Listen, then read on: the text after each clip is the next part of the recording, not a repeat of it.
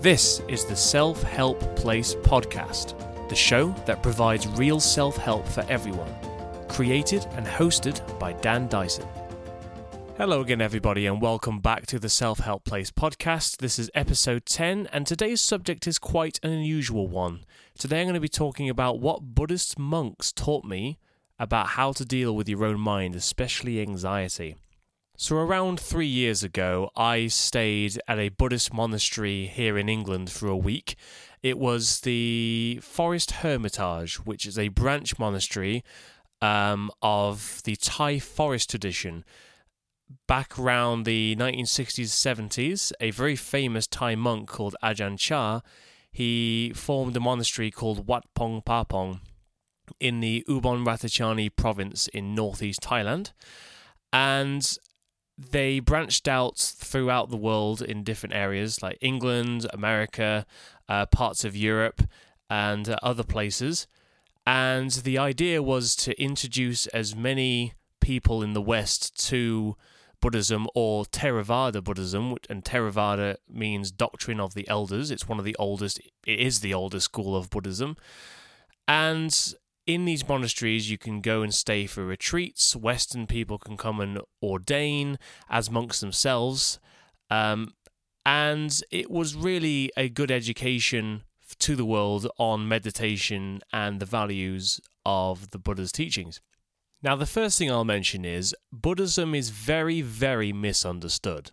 And I guess that's what drew me to Buddhism at an early age, is that people really didn't know what was being taught, or they knew, but they had a different version of what the Buddha taught. So there's three main schools of Buddhism. There's Theravada, which means doctrine of the elders. There's Mahayana, which is the Buddhism you probably see nowadays in Tibet and Japan with Zen. Mahayana means the great vehicle.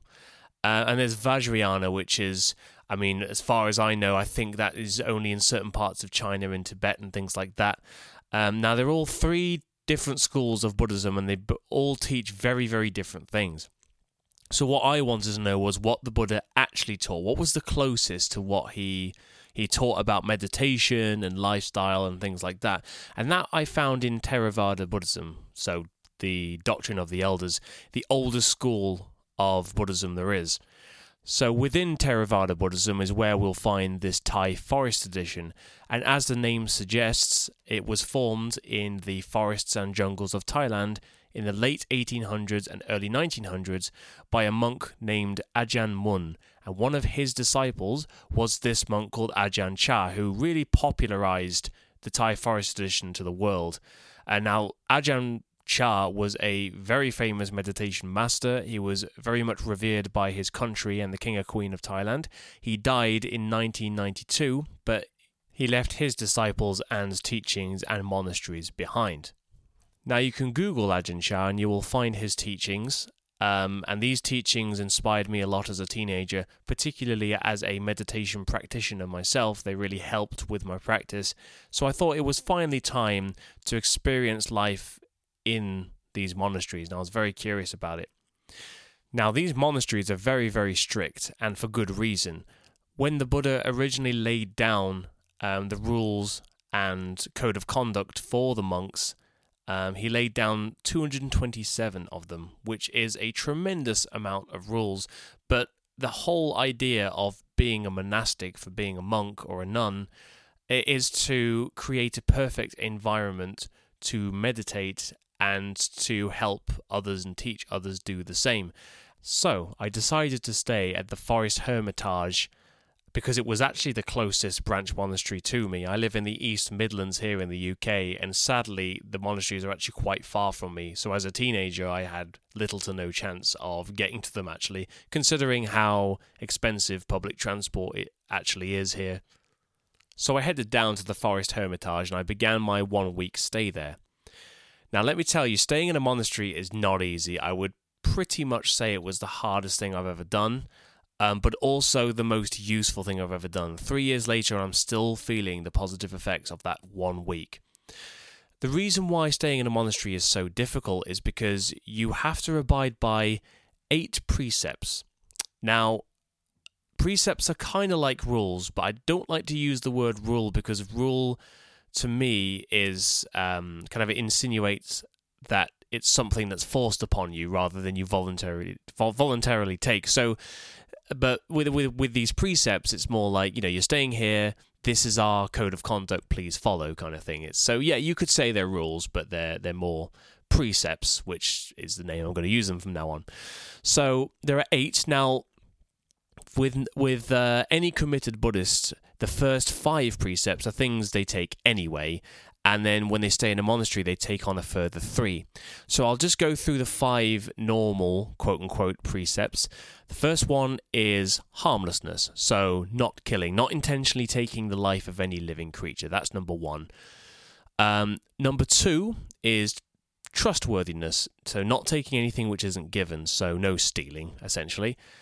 Number 3 is celibacy. Now, I think for lay people, so people who aren't monastics, I think the rule is to refrain from sexual misconduct. But in a monastery, it's total celibacy, so refraining from any kind of sexual activity. Don't quote me on that. I think that is the way it goes. But in a monastery, I definitely know there's no sexual activity of any kind, which, I guess that's common sense.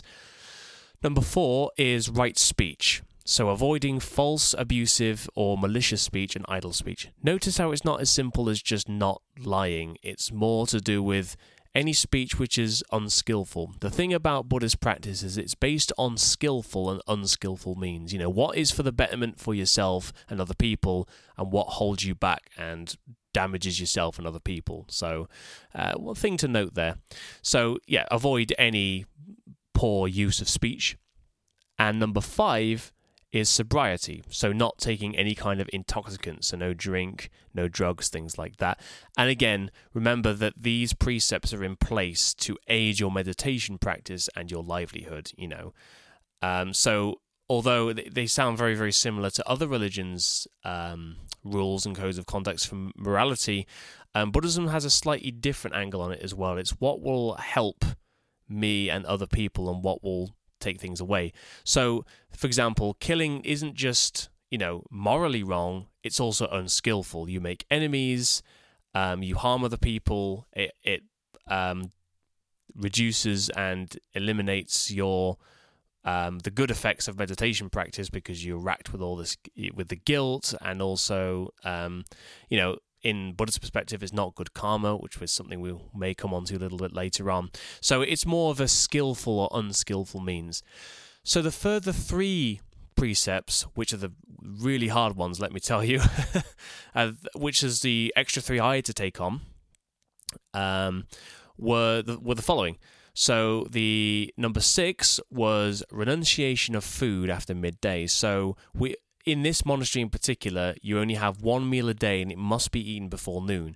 Now, I did actually stay in a monastery in Thailand that had 2 meals a day, one at breakfast and one just before noon, and then that was it. But you can't eat after noon. That's it. That's all you've got. You have that 1 meal. Number 7 is restraint. Now, again, this is another particularly difficult one. As a musician, you're not allowed to watch movies or play music or have any other entertainment, or you have to dress modestly as well. I can't even speak today. And you can't use any kind of electronic device. And again, that is not, I say like you're not allowed to do this, not allowed to do that. That creates quite a dim view. But again, the sole purpose of being in a monastery is to practice meditation, and those are distractions. So it's kind of common sense, that one. And finally, alertness. And I would say this one was the most difficult for me. You have to refrain from overindulgence in sleep. So in this monastery, I actually slept on the floor. In some monasteries, the one I stayed in Thailand had a wooden bed on a very, very thin layer of like mattress. I don't know if you'd even call it a mattress, to be honest. But again, overindulgence in sleep hinders meditation practice. So again, I'm telling you the perspective on the start because I hear a lot of people go through these rules, quote unquote, and then they go, oh, what a horrible way to live. Who on earth will do that in their right mind? And, something I thought as well, when I first read them, I was like, who on earth would do that? But you have to understand why they're in place. It's to aid meditation practice. So they were the 8 precepts I took on. when staying in this monastery. So I arrive, and the novice monk greets me at the door and shows me around. It was just before the first meal time, actually, where you offer the meal to the monks. So you have like the lay people, the lay guests. These are people outside the monastery coming to offer food every day. So monks, they can't grow their own food, and they have to live. They have to rely on the community to support them. And this is a tradition. It's called bindabat. It's a Thai word, and it's the alms. They do alms round. They do alms walks where they go around and they collect food from the local village. And it's a tradition that's been upheld for over 2,000 years since monks were in existence. And the idea behind it is, as far as I'm aware anyway, so the monks would offer food for the mind, while the lay supporters would offer food for their bodies, essentially. It's and it's quite beautiful, actually. I mean, we're in a society. I mean, particularly in the Western society I grew up in, it was all like, beggars were always looked down on and things like that, because scrounger, get your own stuff, like make your own way, stiff upper lip kind of thing. But with the monks, it's different. They offer value to the community. They help them with their problems. They help with their meditation practice. In return, they support them and feed them and keep them established, I guess. So I arrived just in time for the food to be set out. They set off a lot earlier to do the alms round. They set off very early hours of the morning to do it. But I arrived just before the midday meal was due to start, or the pre-midday meal was due to start, should I say. So, yeah, I got in and I had my meal, and I was, to be honest, it was, I knew what I was in for this next week. I was like, I'm going to miss these meals. Anyway, so I had my meal. I was shown what my work chores were, because, again, the idea was I help them with the monastery. They help me with my meditation practice. So over the course of the week, I did things like I did some gardening. I pulled up and replanted trees for one of the teachers there. So there were 3 monks living there. There was the main teacher, who was he was the first Western disciple of Ajahn Chah. He'd been in a robe for over 50 years. He was an Englishman, actually. They were all English, actually. His student was a monk who was the one who invited me. His name was Ajahn Manapo. You can look him up as well. He was the main teacher there. He's been in robe since he was 18. I think he's been in robe over 20 years, I think. Again, don't quote me on that one, but he'd been a monk quite a long time, since 2000, I think. And then they had a novice monk who his name escapes me, sadly, but he was there as well. And they also had a student there. He was what's known, I think, as a samanera, and he was the one who was their main helper. He was a white-robed, head-shaved monk, and he would be helping around with all the chores and things. Because essentially, the further you go into monkhood, so you go as a samanera to help out, then you turn into a novice, and then you become a normal monk, and then from there you can choose to be a teacher, an ajahn. So, like the term Ajahn Chah, Ajahn means teacher, and I think you have to be a monk for at least 10 years to be a teacher.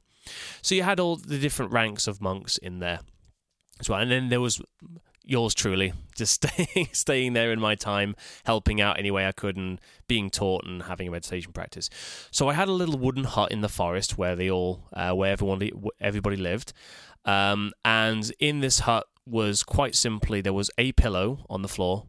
There was a picture of Ajahn Mun, who was one of the founders of the tradition, and an alarm clock, and that was it. And I had a brush as well, I think, a couple of other things, but that was it. That was the floor in the hut I was due to sleep on. There's a little heater as well when it got cold in winter, which was nice. And also outside the hut, I had quite a long erected wooden path. It was a meditation path for walking meditation. So a typical day would go like this. I'd wake up around 4:35 a.m., I think, and I'd do about an hour's meditation. So I'd do walking meditation and sitting in meditation. I already follow the meditation practice of the Thai Forest tradition, so that was quite normal for me. And then around 6 a.m., we'd have what's called the morning puja, which is you'd have the morning chanting. So you do meditation and you do chanting with the monks in the main hall. After that, you'd do chores. So I would do, again, as I mentioned before, I would do things like gardening. I also did like brass polishing as well. I cleaned the windows. I vacuumed the place. I did some woodwork kind of stuff. I helped with the carpent.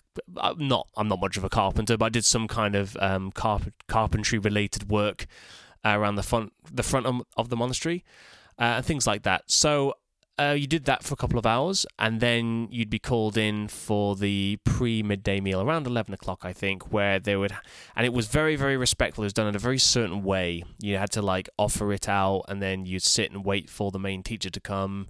The monks will be fed first, and then once the monks are fed, you then take your pick, and you fill your plate basically with as much as possible before midday, because you know you're not going to have much food for the rest of the day. So I just filled it with whatever I could. Actually, there was quite a lot of food there. It kept me sustained, which is fine. So the first 3 days, I have to admit, were the hardest. The sleeping on the floor, the meal. Strangely, I was okay with. I didn't get hungry that much, but you could drink as much as you like throughout the day, water, tea, what have you. You could do that. That's fine. But it's the food. It was quite weird at first. So it took me a good 2 or 3 days to get used to it. Also, no distractions. And I'll tell you something, that is harder than it seems, because it's not really boredom that's the problem. It's more you have to face yourself. You've got no distractions. Every single thing that comes into your head, every mood, every feeling, you have to experience 100%. And there is no escape from it 24/7 for a good week. And that's very, very difficult, but has more benefits you could possibly imagine. So to come to the main points of today's podcast, so what do they actually teach me there? Now, at this time, I was, for anyone who's listened to this podcast before, they know I have an issue with anxiety. Now, for any new listeners, I was diagnosed with OCD at 21 years old, and I've had a problem with anxiety ever since.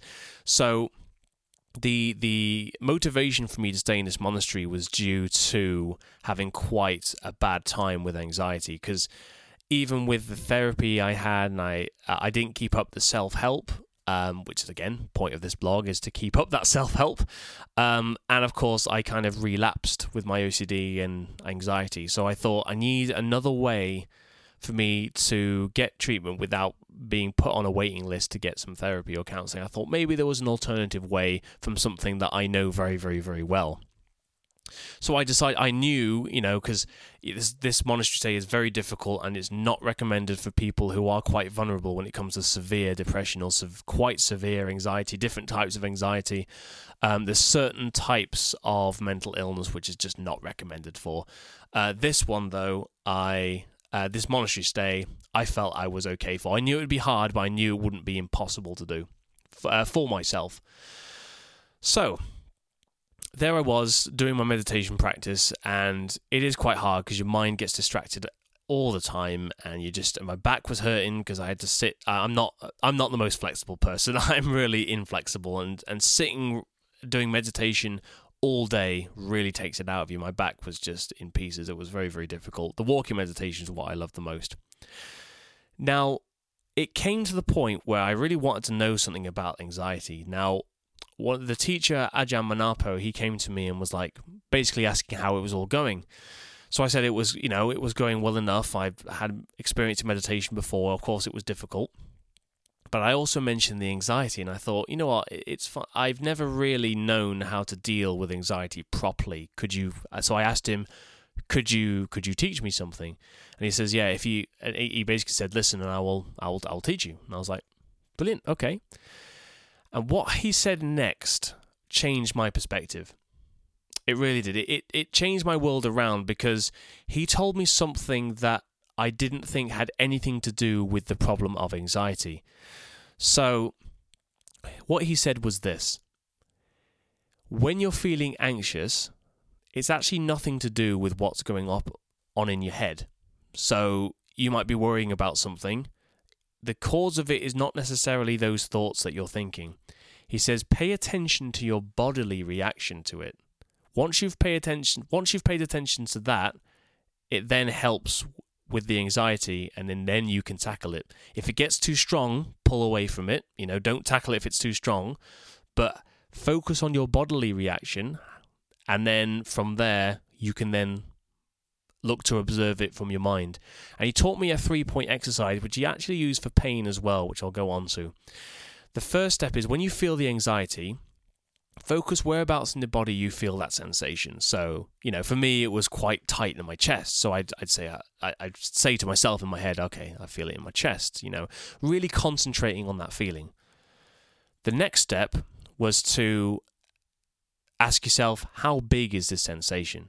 So I'd look, okay, well, it's the size is, it's going around the chest, kind of going into the stomach. I actually tried to picture like a shape in my head from the feeling what I was getting. I was like, okay, it's that big. And then the third question you ask yourself is it growing or is it shrinking? So I looked at that and I went, okay, well, it's kind of growing around this area, but it's kind of shrinking towards the bottom. Then I realized what was happening. What was happening was my mind wasn't pushing away this feeling of anxiety. What we do with anxiety, we don't want it. We push it away and we fight against it. And it causes this friction. So what I was doing is that I was very slowly becoming curious to this sensation. I was accepting it because it was almost like I wanted to bring it in because I wanted to know whether it was shrinking or whether it was growing or how big it was. And all of a sudden, my perspective just changed. I went, all this time, I've just been feeding this anxiety and pushing it away. And that's when I realized something I read actually about one of the Buddha's teachings of tanha, which means craving. And it's one of his noble truths. You can look up on the Four Noble Truths of the Buddha, which is one of his main pinnacle teachings. And that was the cause of your suffering is tanha, which is this craving. And craving's not just like, oh, I crave like a cake or I crave some chocolate right now. Craving is a very deep-seated craving of craving to exist, craving to have this, craving your life to be a certain way. But on the flip side of craving is craving is a double-edged sword. The other side of that is wanting not to have something. And the problem is where people confuse that is that you're still wanting, because you're wanting to not have something. So with my anxiety, that's exactly what I was doing. It was almost like an addiction, which is something I read in a later article. I was addicted to the feeling of relief. I loved that feeling of everything's all okay, everything's certain, and life is good. And that is such a euphoric feeling that I was addicted to it. But it's so dangerous because there is no such thing as certainty, and that was a high I was constantly chasing. I suddenly felt like I was addicted. I was an addict. And what I was doing was anxiety, which is a perfectly normal, acceptable human emotion, was coming in, and straight away I was wrestling with it and trying to throw it out. But the problem is I was just making things worse. I was just making it more of a thing because I was still wanting it, but in the sense that I was wanting not to have it. And that's quite confusing when I thought about it at first. But the more it really sank in, the more I realized, okay, I was resisting. And as the famous saying goes, I've said a few times in these podcasts, what you resist persists. So that's exactly what was happening. The anxiety kept persisting. So I took that away with me and I really practiced hard. I practiced as hard as I could. And the thing is with practice, you have to not do it too hard to the point where it just becomes no progress because you're creating so much friction in your head and you're forcing yourself so much that you can't relax. And you have to get that balance between relaxing and being alert in order for progress to happen. And I remember there was this one point I got to after it was the next 3 days after that, I started getting used to sleeping on the floor, as hard as that sounds. I got used to everything and I just felt better. I just felt like I could handle everything. But when you're looking at your mind 24/7, you start to look a little bit deeper. You start to notice things you perhaps didn't notice before. In one of the early podcasts I mentioned, I used my own analogy of the leftover pizza in the fridge. When you don't meditate, you see the pizza of your mental habits, so to speak, as amazing and it looks great and you think it's going to do you a lot of good. But then when you look carefully at this pizza, it's covered in maggots and it's horrible. And the first thing you do is that you throw it away because there's no use to come out of it. And it's the same with mental habits. When you first look at them without any real insight, you think, oh, that's great. You get angry and it feels good to get that anger out your system. It feels good to curse on people and maybe even in some cases be violent. It feels good to get it out of your system, right? And, that's normal. But then when you really look at anger and you realize that it's rotten, it's ugly behavior, it doesn't do any good because you notice you get angry, someone's cut you off on the road, you You curse them and you blast them with all sorts of things, but then you get home and you calm down and you go, actually, I felt a bit stupid for that. That's exactly what's happening. You're realizing you've recentered and you've come to realize that was actually not good behavior. There was nothing good to come out of that. It was just your own release, and that's what the meditation did for me. It looked at what my mind was grasping to. What was I looking for? What was it about anxiety that made me hang on to it? I started to realize that the only reason I kept being anxious, despite really not wanting to be anxious, is that deep down, actually, as much as I wasn't wanting anxiety and pushing it away like a normal, acceptable human emotion, what I was realizing was I still, somewhere down deep in the depths, I was clinging on to anxiety because I believed it helped me, it protected me in some way. I felt like I had this as typical of an OCD sufferer, I had an overinflated sense of responsibility for my own actions and for making sure not to hurt other people. So what I was doing was I was hanging on to that anxiety because I believed it protected me. I truly, deep down believed, and it took a lot to get to that point to really realize this was happening, that this was a very, very deep clinging. There it is, the tanha, the craving. There was a craving, there was a clinging to this idea that this anxiety helped me somehow. So with a bit of practice and just being with awareness and looking into it, you can't just go, okay, mind, get rid of that. It's no use to me. Your mind's not stupid, and it's the funniest thing I've ever said, probably, because your mind's not stupid. But my point with that is your mind doesn't believe you. You can't tell your mind, oh, don't worry because it feels horrible. Everything will be fine. You notice you don't believe it. If you tell yourself everything will be fine, you don't believe it. What your mind's doing is saying, look, that's all well and good you're saying that, but I'm trying to protect you here. You have to show your mind that it's no good.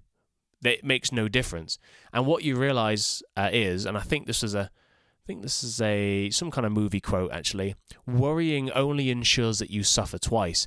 And what I do in a meditation practice, even without thinking about it, I would go through worrying scenarios in my head, and I would realize that if the worst happened, it would actually feel better than the anxiety I had of the situation, which is weird because I realize our biggest fear is not knowing.